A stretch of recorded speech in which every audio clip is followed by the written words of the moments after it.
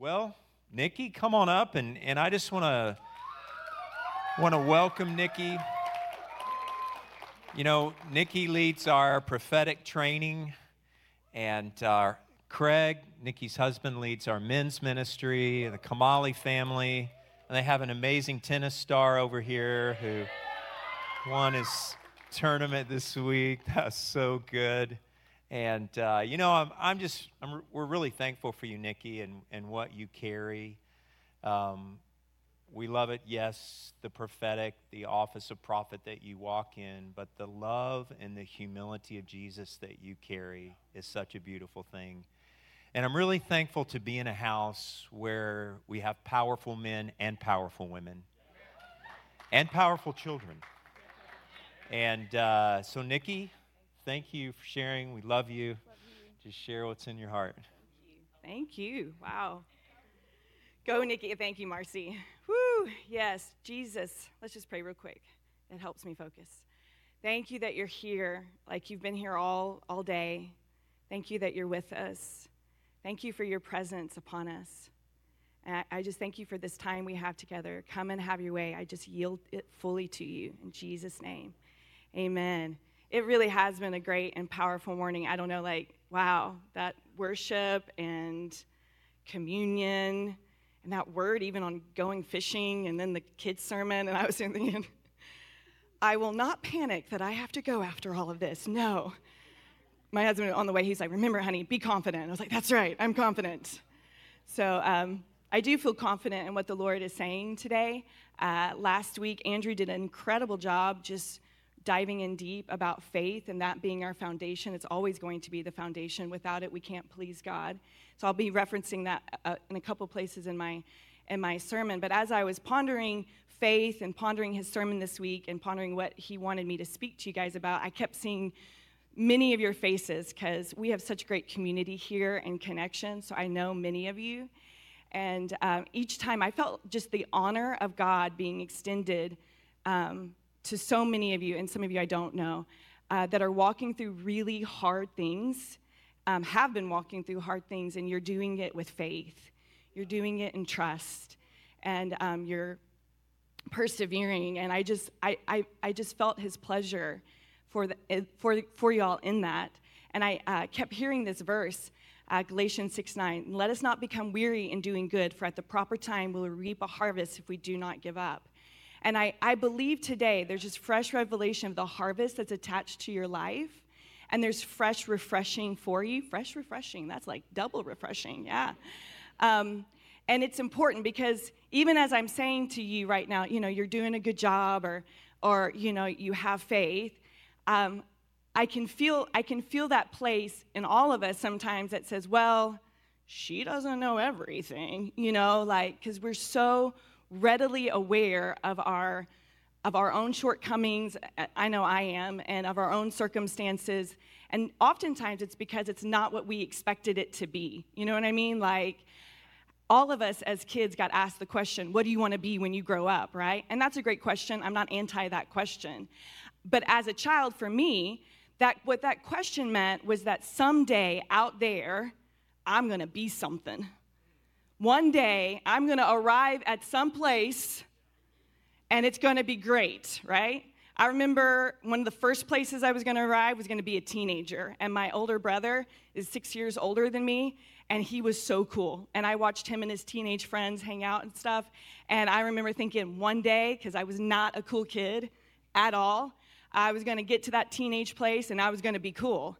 And then I became, my sisters are laughing.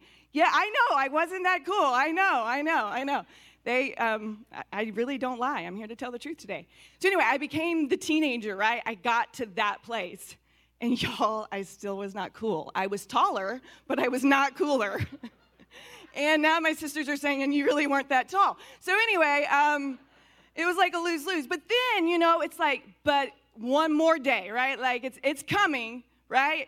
Because when I get to be a grown-up, that blessed place that as a child you think is so cool because everyone, people are shaking their heads. to me. And then I get to be a grown-up, and I'm like, well, I'm still not cool, you know? And that's, again, you're thinking, well, you're not telling the truth because you look cool. And I'll be honest with you, I do think I look kind of cool this morning. Yeah? Mm-hmm. Yeah, but that's because by some miracle, God blessed me with these really cool kids.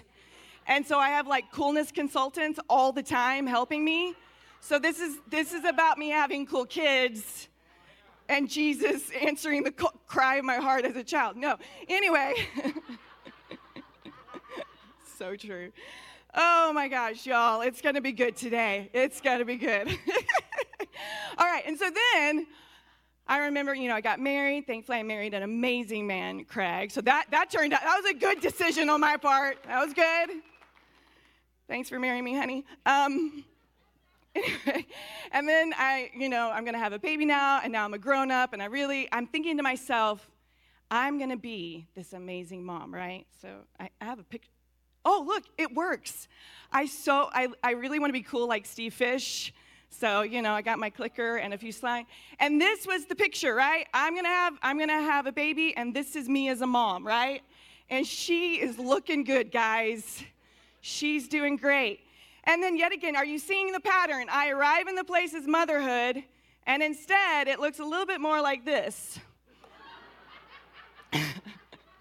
Y'all, it's bad. And now you're thinking to yourself, that girl looks really young. She is young. This was her Halloween costume. She is a teenager, and she decided the scariest thing she could dress up as was a tired, worn-out mom. I guess it's scarier than what I realized. So, but really, you're sitting here. I'm sitting here as a mom, and my kids are cool, but I'm not as great as I thought I would be. I don't look as great as I thought I would look. I'm at that place, and it doesn't meet my expectation. I have another one here. Someone snuck into my house. This was a definite good moment for me. No, that's not me.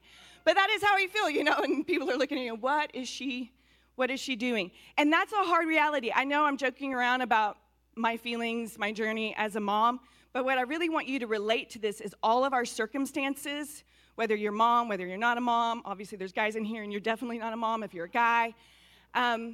Those places where we arrive in what we think it should be, or those disappointments, and we just feel so ordinary, and we're like, can I just get coffee in my cup? And don't worry, they did not ask me to preach the Mother's Day sermon, since obviously this is getting depressing for so many. Steve will have a beautiful video to honor all of the moms. It's going to be great. Yep. But then, but seriously, so I come to church, and for the longest time, right, this is our mission statement. Convergence exists, encounter Jesus, and transform cities with his power and love. And can I just be real with you? I know I need an encounter. That makes sense to me. Seriously, I know I'm tired. I know I got struggles. I'm very familiar with that. But how can this person actually transform a city with power and love? Seriously. And that's something for me, and I'm just going to be real with you, true. That's the struggle, is how can I, in my place that I'm in right now, because obviously I'm learning that as much as I enjoy the fantasy of one day I'll be somewhere and one day I might be something, right now, today, this is where I am. And right now, today, this is where you are. And maybe you don't need the extra cup of coffee and you're doing great. And in that sense, you and I can chat afterward. But what is this? How can I transform cities with his power and love when I'm not the mayor, I'm nobody important, I'm an ordinary person living, in my opinion, a very ordinary life? As a kid, I said to somebody once, as a fifth grader, I'm going to do something so big one day, it's going to be in a history book. And that's just because we want to envision ourselves as something important because we don't feel important. So one day, if I just do something super important, then maybe I'll be remembered and maybe I'll be valued. And maybe you didn't come from a broken home like I came from my broken home with abuse and all sorts of struggles that I face, but all of us, every person that's walked on this planet, has encountered a moment where they didn't feel important, they didn't feel worthy, and they didn't feel good enough, and they certainly didn't think they could transform a city with his power and love. And yet, as I wrestled with that, in this passage, I believe in these verses is encoded a message of Jesus of world domination. And I'll get to world domination in a moment. I know you're like, well, that's a big jump. She went from she can't handle coffee to world domination. By faith, y'all. I got lots of faith today. Let's go. Let's do this. But I believe in this passage is actually a message that speaks to you, to me, to our individual harvest, and to the plan of Jesus in transforming the world around us. It says, no longer do I call you slaves, for the slave does not know what his master is doing, but I've called you friends. For all things I have heard from you, from my Father, I have made known to you. You did not choose me, but I chose you and appointed you that you would go and bear fruit, and that your fruit would remain, so that whatever you ask of the Father in my name, he may give to you. Now, like I said, I'm going to get to world domination in a minute, but the thing we need to camp out first, because the reality is it's easier to contemplate a cool thing, again, what do you want to be when you grow up, what are you going to do, than who you are. And so what we're going to camp out for just a moment is what you are right now is you are chosen, period. You are chosen, you are chosen, you are chosen. He picked you. He picked you. And those of you that are bristling at that right now, if you lean into that reality, let me tell you, it will demolish the performance anxiety you got going on. It will demolish the rejection that you have experienced. It demolishes every barrier of denial of, I can't do that, I can't be that. Because he stands in front of you saying, I chose you. And he wasn't ignorant when he chose you, by the way. Andrew said last week that faith is not in denial, and Jesus is not in denial. He knows everything. He is the God who was, who is, and who is to come. He knows everything about your life, what it was. He knows every deep, dark secret. He knows about this. He knows about that. And he looks at us and he says, I want her. I choose her. That place in your life where you just disqualified yourself, he is shaking his head. I choose you. I choose you. If you're in my youth group, you've heard me say it a million times, and he's not going to change his mind, ever. He is not a God like that. He's not flippant with his love. He's not careless in his choices. He set his sights on you. He picked you out. It's a big deal. You are chosen.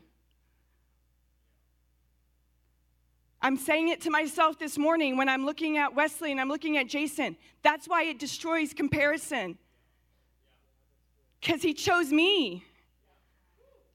And then it says he appointed me. In some translation, it says he ordained, which means he not only chose you, he made a place for you to occupy, and it's only your place. On my worst days when I'm like, I really did get cool kids, amazing kids, and I'm like, can I really parent these kids?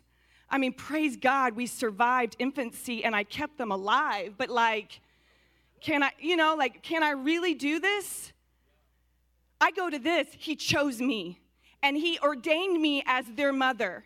And there's a lot of great women in this room, and you guys, a lot of great moms, and even if you don't have kids, you're momming people, right? This is a universal message here. But no one in this room can take my place. I was ordained in this place as their mother. So he not only chose me, he ordained me. He made a place for me, right? And then he's not leaving me alone. He says he doesn't call me a slave. He calls me a friend, and I can ask him whatever I need from the Father, and he's going to give it to me. I'm chosen. I have a place. I am not alone. I have a friend with me, walking this with me and through this with me, right? So that I would bear fruit and my fruit would remain. And that's harvest. It's that I am bearing fruit. And he's using this language of association to get us to associate with something very familiar to them at the time. And they were obviously a very agricultural people. I am not an agriculture person. My husband is a former science teacher, so I vetted all my information with him. But all trees that grow came from fruit, came from seed, right? So all of the flora, and I didn't really know what that meant until yesterday, if I can just confess that, plants, trees, all those things came from seed, and those seeds came from fruit of one tree. And I was like, so Craig, you're telling me that we're looking at trees that descended from other trees like thousands of years ago. He's like, yeah, isn't that amazing? That's the law of sowing and reaping at work, and how faithful he is to the harvest. You have harvest attached to your life. A great example of this is in the Old Testament with Sarah and Abraham, right? And God chose them. Abraham, you're going to be a father of nations. He chose Sarah. You're going to be a mother to nations. And they looked at their circumstances, and I don't know if they had coffee then, but maybe they needed it too. And it says, then Abraham fell on his face and laughed and said in his heart, will a child be born to a man 100 years old? And will Sarah, who is near 90 years old, bear a child? Genesis 18:12. And Sarah laughed to herself, saying, after I've become old, shall I have pleasure, my Lord, being old also? They weren't in denial about their circumstance. This was not how they planned it. But in that moment, what changed? It says in Hebrews 11:11, by faith, even Sarah herself received ability to conceive even beyond the proper time of life, since she considered him faithful who had promised. Now, a lot of people teach us, and I actually don't disagree with it, that, the Hebrews account definitely doesn't reflect the fact that she and Abraham were laughing and this isn't going to happen. And so this is like God looking at her story in a favorable way. That's a great take. My personal take on it, and I am not a biblical scholar, but my personal take is the Bible can't lie, and somewhere between the laughing, she believed, and she had a son. Because that son was not going to be conceived with a woman mocking God. That son was conceived by faith. And she was credited that in Hebrews 11. So the only thing, so Sarah believes, she gets pregnant with Isaac, and all she sees of this mega promise from God of what she's going to be when she grows up as a mother of nations is one kid. That's it. But the fruit remains. And from one kid came 2 more kids, came a dozen kids, came nations. And God kept his promise to one woman who believed in the middle of her circumstances, in the middle of sleepless nights, that he was faithful, and the fruit remains, and every nation on earth has been blessed because of one woman's faith. Us included, because Jesus descended from her, right? That was the blessing that would go to all nations. And she didn't see it in her lifetime, but the harvest that is attached to the fruit of your life is bigger than what you realize. It's why he's urging us in Galatians, do not become weary in doing good. For in the proper time, you will reap a harvest if you don't give up. So today, I am telling you, he's breaking off the places where you have literally became weariness. Not just I feel tired and I had a good night's sleep, but he's breaking off a spirit of heaviness because your life matters. Your ordinary life matters. My ordinary life matters. So coming back into that John 15, we see this plan of God at work there with fruit and trees, this language of association that he's been talking all through Scripture about. And yes, indeed, it goes back even to the garden, right? In Genesis. And Wesley, aren't you proud of me? I'm going back to Genesis. You see, this was always the plan, the Garden of Eden. The Garden of Eden was always the plan, that you and me would hang out with God in relationship, and that we would tend to the garden of our lives in a fruitful, life-giving way. And we know the story, the sad story. Adam and Eve, they messed up. And we lost that authority in the garden. And then Jesus comes back. This is what he's saying now. And he's saying, it's being restored to you. The fruitfulness, the life of your life, it's possible now again. Yeah? Now, Jesus could have had a different plan. I'm gonna lie. He could have shown up. Let's stick with the farmer picture for a minute.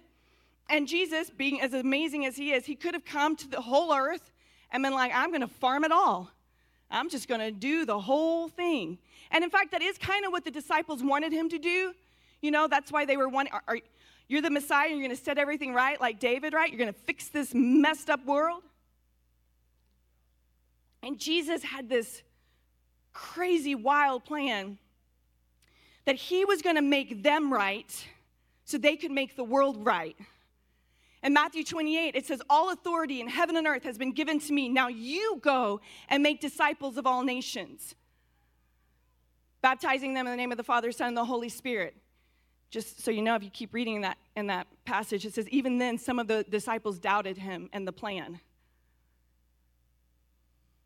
So here is a picture where Jesus decided he was going to choose friendship over mastership. He didn't come to master the world and have slave robots. He's making it very clear here. I want friends to do this with me. I want friends. It's the Garden of Eden again, and it's for us. So how do we do cities? How do we disciple nations? It's you and your garden plot. It's you and your little square piece of land. That's how. You. If every person took their harvest seriously and understood the power of believing him, just as Sarah did, and their garden plot and their place of life, do you see this? This is why I'm saying in John 15, we're seeing his plan for world domination here. It's all of us in friendship with him, just tending to my area. I, Nikki, don't have to be the mayor of the city of Arlington to change the city of Arlington. I, Nikki, need to tend to my garden plot. Think about that. If everyone was doing that, would that not transform a city? Cities are just made up of people. You just break it on down. Yeah? And when I look at it that way, all of a sudden it's like, oh, right here, right now, this is about me. This does apply to me. The kingdom of heaven is like a seed. It is the smallest in the garden, and then becomes an ecosystem. It says this in Matthew 13:31. He presented another parable to them, saying, the kingdom of heaven is like a mustard seed, which a man took and sowed in his field. And this is the smallest of all the other seeds. But when it is full grown, it is larger than the garden plants and becomes a tree, so that the birds of the air come and nest in its branches. So I take the seed from Jesus, the kingdom of heaven, I plant it into the garden of my life, the ecosystem of my life, and that thing grows just like it did with Sarah. And now it's become this ecosystem all around me that's affecting everyone around me.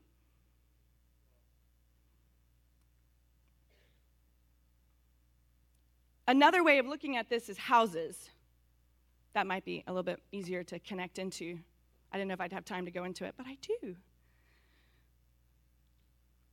In Exodus, it talks about Moses, right?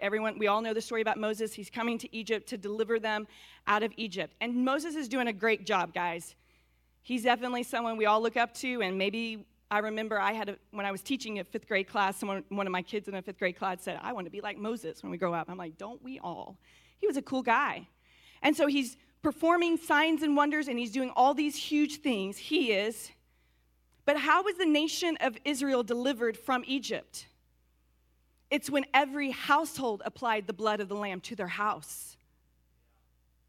Moses didn't run around. So again, this is a foreshadowing of what Jesus' strategy was. That Jesus came and did signs and wonders, restoring the awe and wonder to people who were in captivity and in slavery.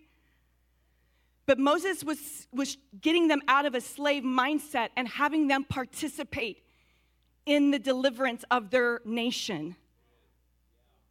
Do y'all see that? So he's doing all this stuff.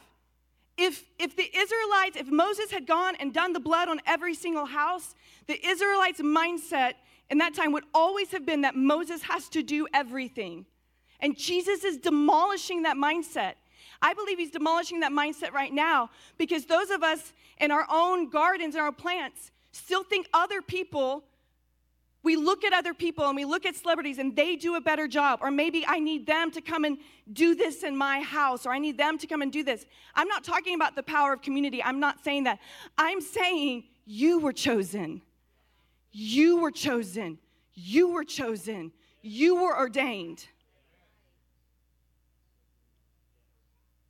This past week, my grandfather passed away. Our grandfather, my sisters are here. He was not a good man, y'all. And I had not seen him in a very, very long time. My children did not know him because I purposed to keep my kids safe. I remember growing up, he openly mocked me regularly for my faith. And he just left a trail of destruction behind in his life. Like, it's just awful, his legacy with his children and my own experiences with him growing up. And we all have stories like that, right? Just like Sarah, she had faith and she bore good fruit. In Galatians, it talks about God will not be mocked. A man will reap what he sows. A man according to his flesh will reap destruction. And the one according to spirit will reap life. And my grandfather, there was just a path of destruction all around him. So what I'm saying is, if sin can enter into one man and leave that kind of devastation and his household and the people around him, how much more then can Jesus through you rectify that, redeem it, restore it, and make it right? It's so much more powerful. It's his heart's desire to do that. It says sin came through Adam, but grace, peace, and righteousness came through Jesus Christ. And Jesus is in you. The night that, the day after we found out that my grandfather died, I was just worshiping. My son was actually worshiping in our house. He was leading a Bible study. And I was just in awe of Jesus, because it was a swirly day as I was having all those memories of my grandfather, but that he could not stop the power of Jesus' redemption in my life. He couldn't stop what was happening in my household with my son leading a Bible study. He can't stop it. In the book of, and this all continues in the New Testament as well. In the book of Acts, we see this pattern of scripture, in the scriptures, where God is reaching households. Now, we know it's famous, they were going house to house and they were meeting and praying, and that's great. I'm not actually plugging microchurches this morning. They're wonderful, though, by the way. They're great. But we always key in on the big people, just like Moses, whatever, Peter and Paul. And they, of course, they were big. They were doing a stellar job preaching the gospel. But if you really dig in there and you see all the ordinary people they were doing it with, Cornelius' whole household was saved. He was an ordinary centurion soldier who just loved God. So Peter is sent to Cornelius' house, and he preaches the gospel, and the whole household is saved. Guys, the people that came to Cornelius' house didn't come because of Peter. They came because of Cornelius. Because of Cornelius. It says his friends and his family came because of Cornelius. Because he was just a faithful guy, an ordinary soldier who believed God.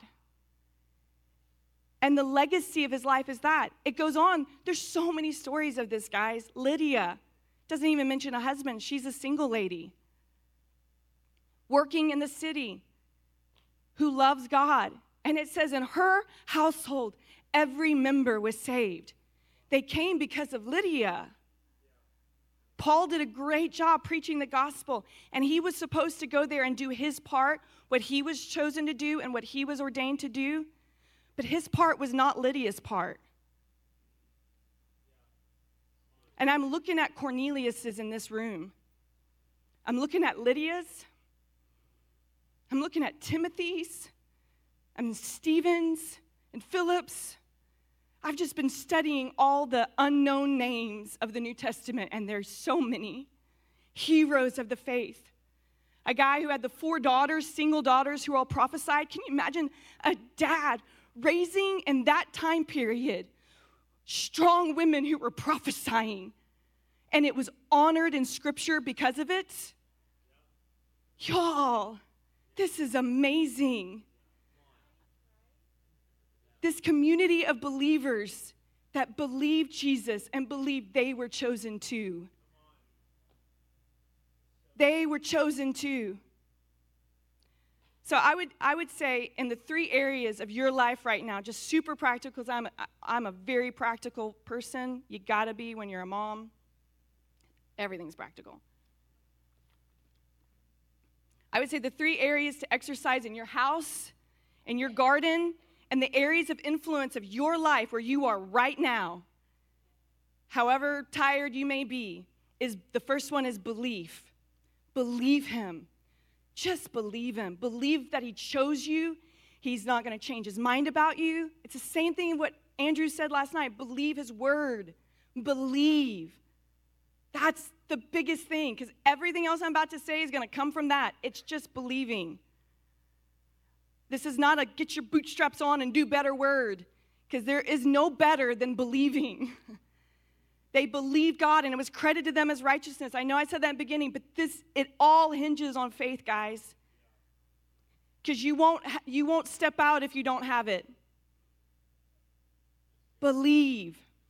The second thing is exercise the authority that Jesus Christ gave you. Authority, we use that word a lot. What does that word mean? And again, maybe because I teach Sunday school all the time and everything, I'm always boiling it down. Authority is just who's in charge. You know, I'm in charge. My husband and I, we're in charge at our house. People won't come in unless we let them in. We open that door, we shut the door. I'm in charge. It's a great feeling. It is a perk of being a grown-up. One of the few perks, probably. That's right. It's just about being in charge. So what does that mean practically in your life? Somebody needs to exercise the authority of Jesus. My grandfather exercised a lot of evil authority in his life, but somebody needs to exercise the authority of Jesus. I love this story, again, going back to Moses. This is like one of those really fun, cool stories where he shows up and he's got his staff with Aaron. It's actually Aaron's staff. And it's the first thing that he does as a sign and wonder to Pharaoh, right? He throws the staff down and the staff becomes a snake. And then Pharaoh's all like, ha, we can totally do that trick. And it says in that passage that he called out the magicians and their sorcerers or whatever, and they all come out, and it doesn't really give a account. Prince of Egypt lied to us. There wasn't just 2. They really wasn't an actual count. So there's all these other magicians. They throw their staffs down, and they become snakes too, right? And then it says that Moses's or Aaron's staff ate all the other snakes, right? I love this story. I love this eating a snake story. Moses must have liked it too, because, the snake thing kind of happened again later on, where there was a snake outbreak, right? And everybody's getting bitten in the wilderness because they didn't believe God. But he doesn't do that now, y'all. We're under Jesus, so no snake's going to bite you. Don't worry, kids. Sorry. Anyway, and so God says to Moses, he was like, make a serpent, hang it up on a pole, right? And everyone who looks at that serpent is going to get saved. And so he does that. He makes a bronze serpent, he puts it on a pole, and everyone that got bit by the bad snakes looked at that serpent, and they were immediately healed, and they didn't die. And what's the point of that? Jesus says in John chapter 3, just as the serpent had to be lifted up in the wilderness, so the Son of Man must be lifted up so that all men may be saved. It means that Jesus, who knew no sin, it says in 2 Corinthians, became sin so that you may be the righteousness of Christ. Meaning he became a snake. He became sin so that when we would look at him, we would be healed. We would be saved. Right? Okay, so in my mind, because I have a really active imagination, me exercising authority in my land is me throwing down the cross. I don't have a cool Aaron rod staff going on, but I have the cross. And that cross, in my mind, that wooden cross is the image of Jesus Christ becoming sin, conquering sin and death, right? And I, in my land, am going to be the one to throw it down so that it can eat everything coming at my kids, everything coming at me, everything coming at my husband, everything coming out to the people that I love and care about. Right now, if there's something I want you to have faith in, it's the faith in the cross, and throw it down on your ground. It ate up, the cross of Jesus literally ate up the path of destruction that my grandfather tried to wreak in my life. And anytime new evidence of anything else comes in, and I pause and I meditate on the cross, and I come into agreement of that, it completely overcomes. Jesus did not ask us to be an overcomer if he himself was not an overcomer. He has overcome the world. Let him overcome yours. But it's only going to happen if you know that you are the chosen one to throw it down in your garden, to say no more. And thankfully, Jesus didn't stay on that cross. Then we get to open the door. We shut the door and say, you don't get to come in anymore. We open the door and we say, resurrection, come in. All the amazing things of Jesus come in. I remember when my kids were younger, I was so obsessed with the curses that were handed down to me. And trust me, there were plenty, like so many bad stuff in my family line.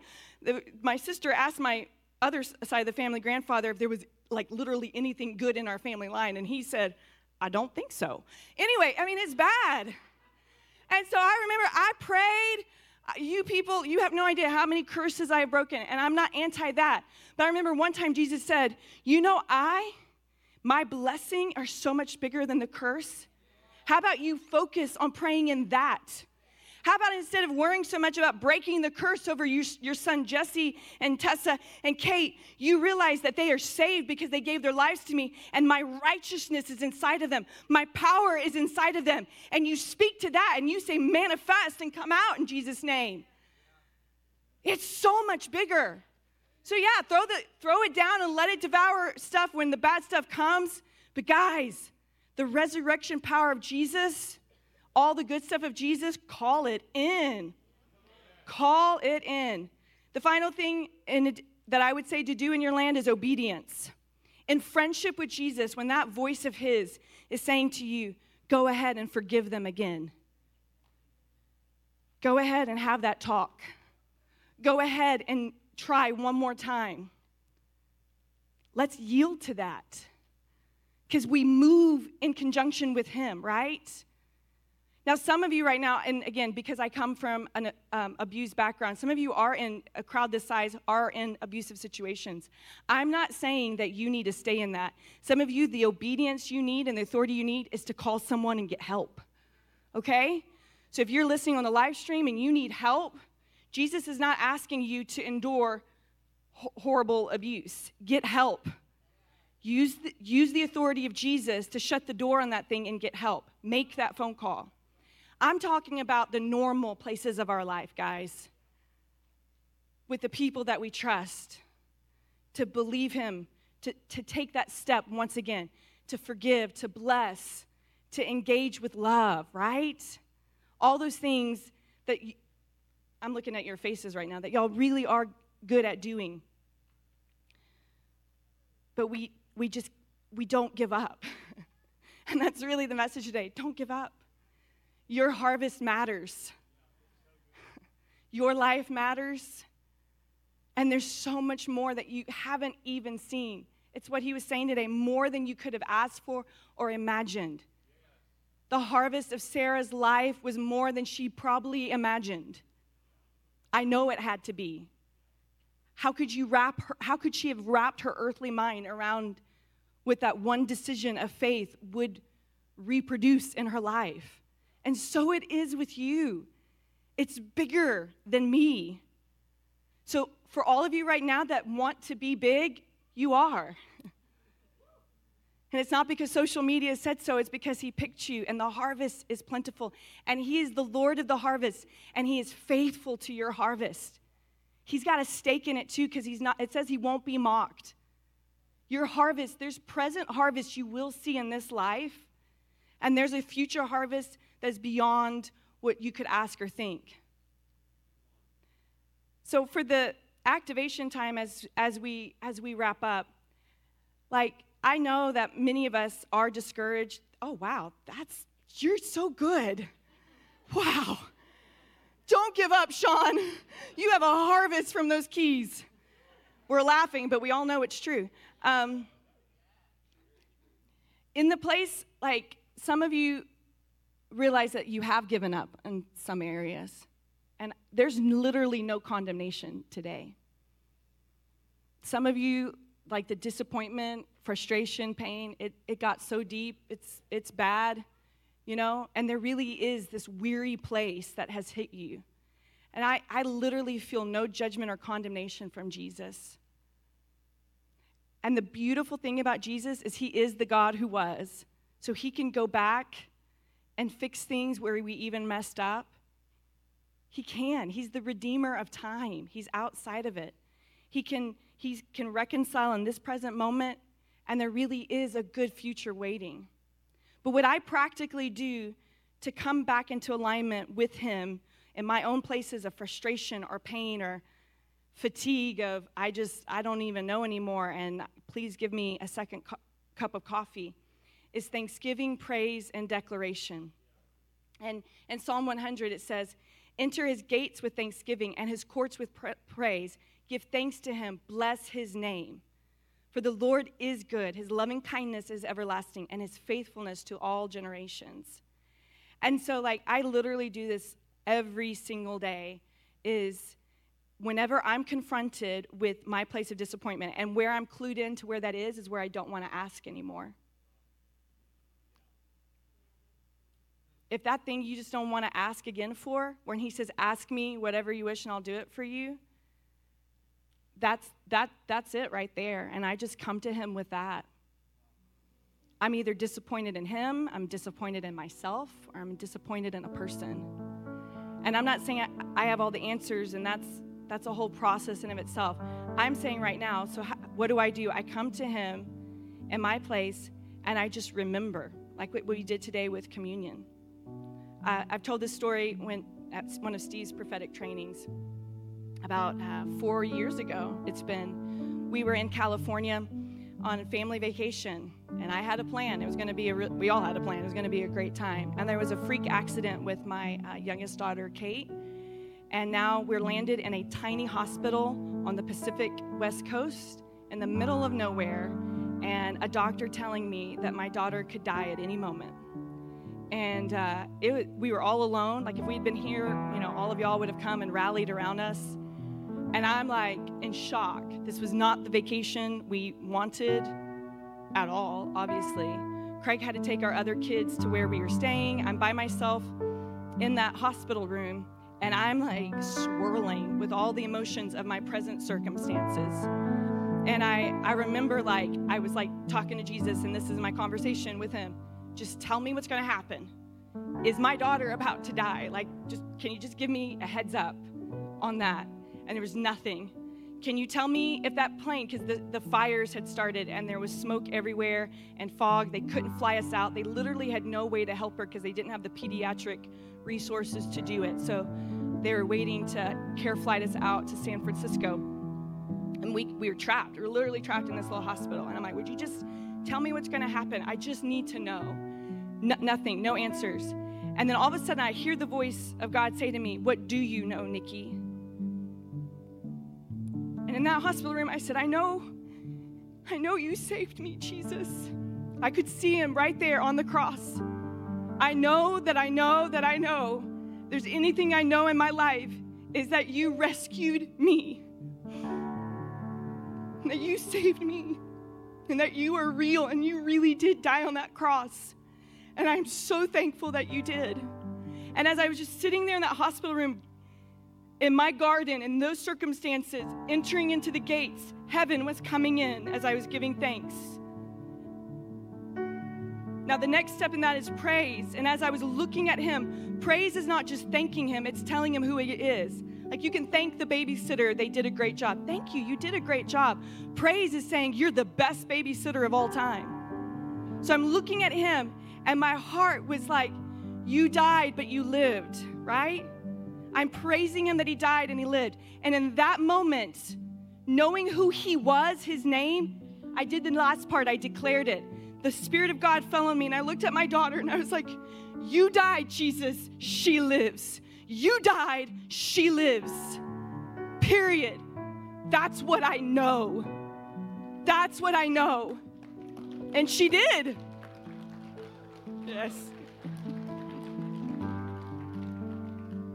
We got care flighted out. She did not need that emergency surgery. There was a miracle that happened. It was amazing. She's completely okay. There's no lingering ramifications from that accident. So I would just say right now, close your eyes right now, and let's just do that.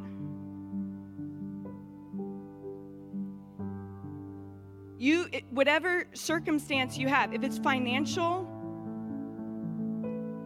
you can thank him. Like for me, sometimes I'll thank him. If I'm looking at a financial situation, I'll remember where he provided for me before, and I start thanking him for that. I'll be like, thank you, Jesus, for that time when that check came in the mail.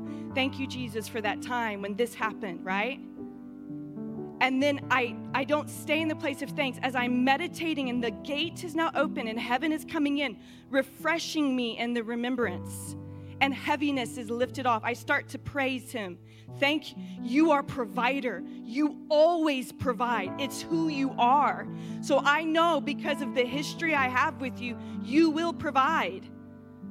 When I'm looking at the ashes of my grandfather, I did this on Monday night.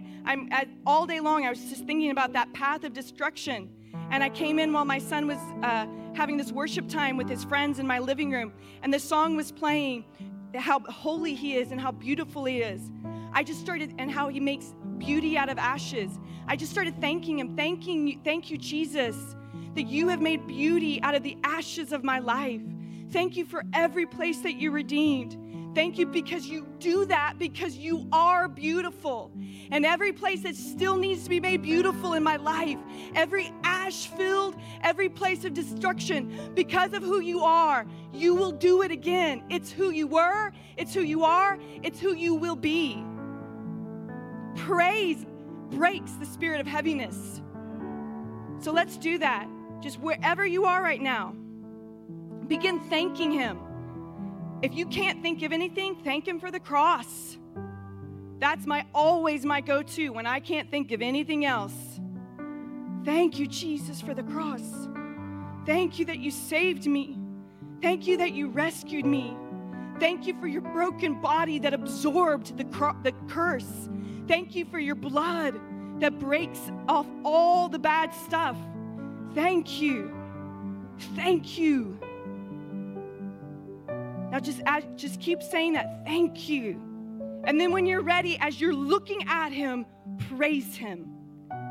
You are the Lamb who sits upon that throne because you died and you live. You are the resurrection. You are the life. There's nothing you can't do. And you're coming and filling every place right now, Jesus. So I start in that place of thanks, I give praise, and then I bless his name. I throw that name down. Provider. Go for it. Thank you. You're providing. Thank you that you're Redeemer. You're Redeemer. Thank you that you're the resurrection and the life. Thank you that you're the Prince of Peace. Thank you. You're ruling in princely peace right now.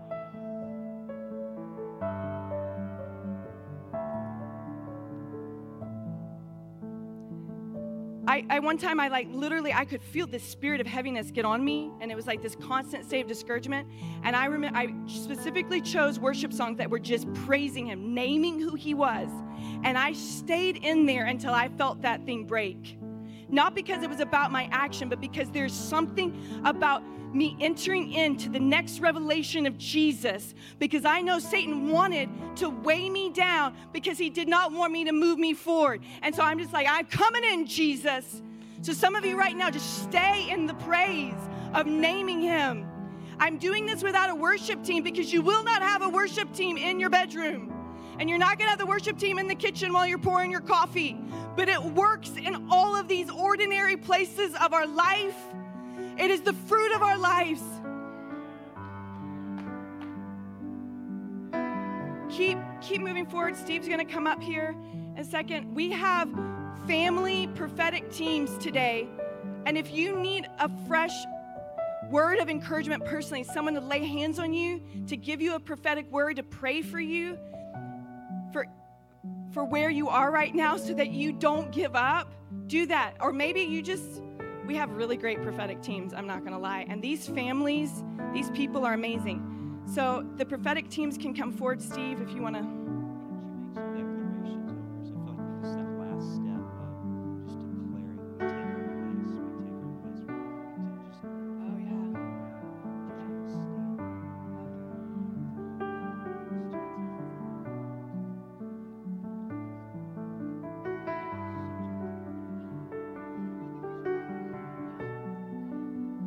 All right, Steve's asking me to make some declarations about who you are. So if y'all would stand, appreciate that, Steve. Doing this in community.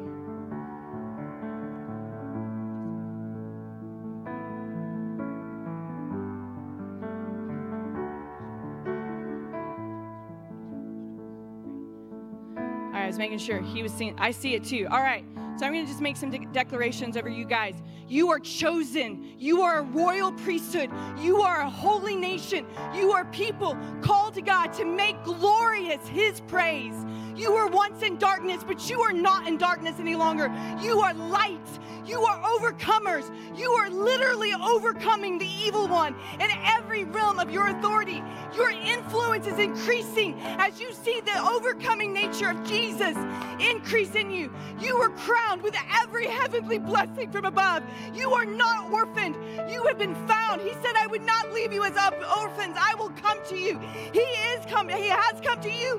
He is with you. He is for you. He is through you. There is nothing that you cannot do apart from Him. With Him, you can do anything. Nothing is impossible without Him. I bless you right now for the increase of the revelation of Jesus Christ, the Messiah, the anointed one that is in you and is anointing you as kings and priests unto your God. As you rule and reign in your gardens, in your homes, in your household, literally there's going to be attraction to more, just as Cornelius and his faithful place as a soldier was attracting heavenly visitations. It was attracting the resources of heaven. You are attracting it. Light calls after light. Deep calls out to deep. There's resources coming to you simply because you're faithful and you believe. It's happening. There are people in your household, in your houses. Some of you right now, you're claiming right now, every member of your house is saved. Every member. We're not losing them anymore. Every member. Friends, family. The faces are literally flashing through your mind, and Jesus is saying yes. Now, not me, but you. Throw down the cross and let it devour the destruction in your family.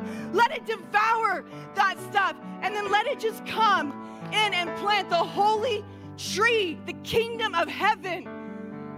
Let it grow, the kingdom of heaven. I bless righteousness, peace, and joy in the Holy Spirit to be strengthened and to grow in the ecosystem of your lives. In Jesus' name. Yeah. Come on. Yeah, I feel like something's literally shifting for some people right now about authority. There's one thing I feel like is a life message and something that Nikki carries. It's authority. Something rose up in her as a child where she knew her authority, and she has stepped into that many, many, many times. And I feel like she carries something that releases all of us to come into a place of knowing our authority. It's what the theme of this message has been, and I feel like we need to step into it. So I just want you to do whatever Jesus tells you, but I would say come up here. If you really feel that, I feel like some of you, it's in your head, yeah, I hear that I have authority, but there's a belief that needs to shift in your heart.